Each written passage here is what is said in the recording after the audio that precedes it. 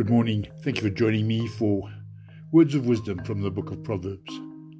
Today we turn to chapter 29 and I'm quoting verse 18 from the Common English Bible.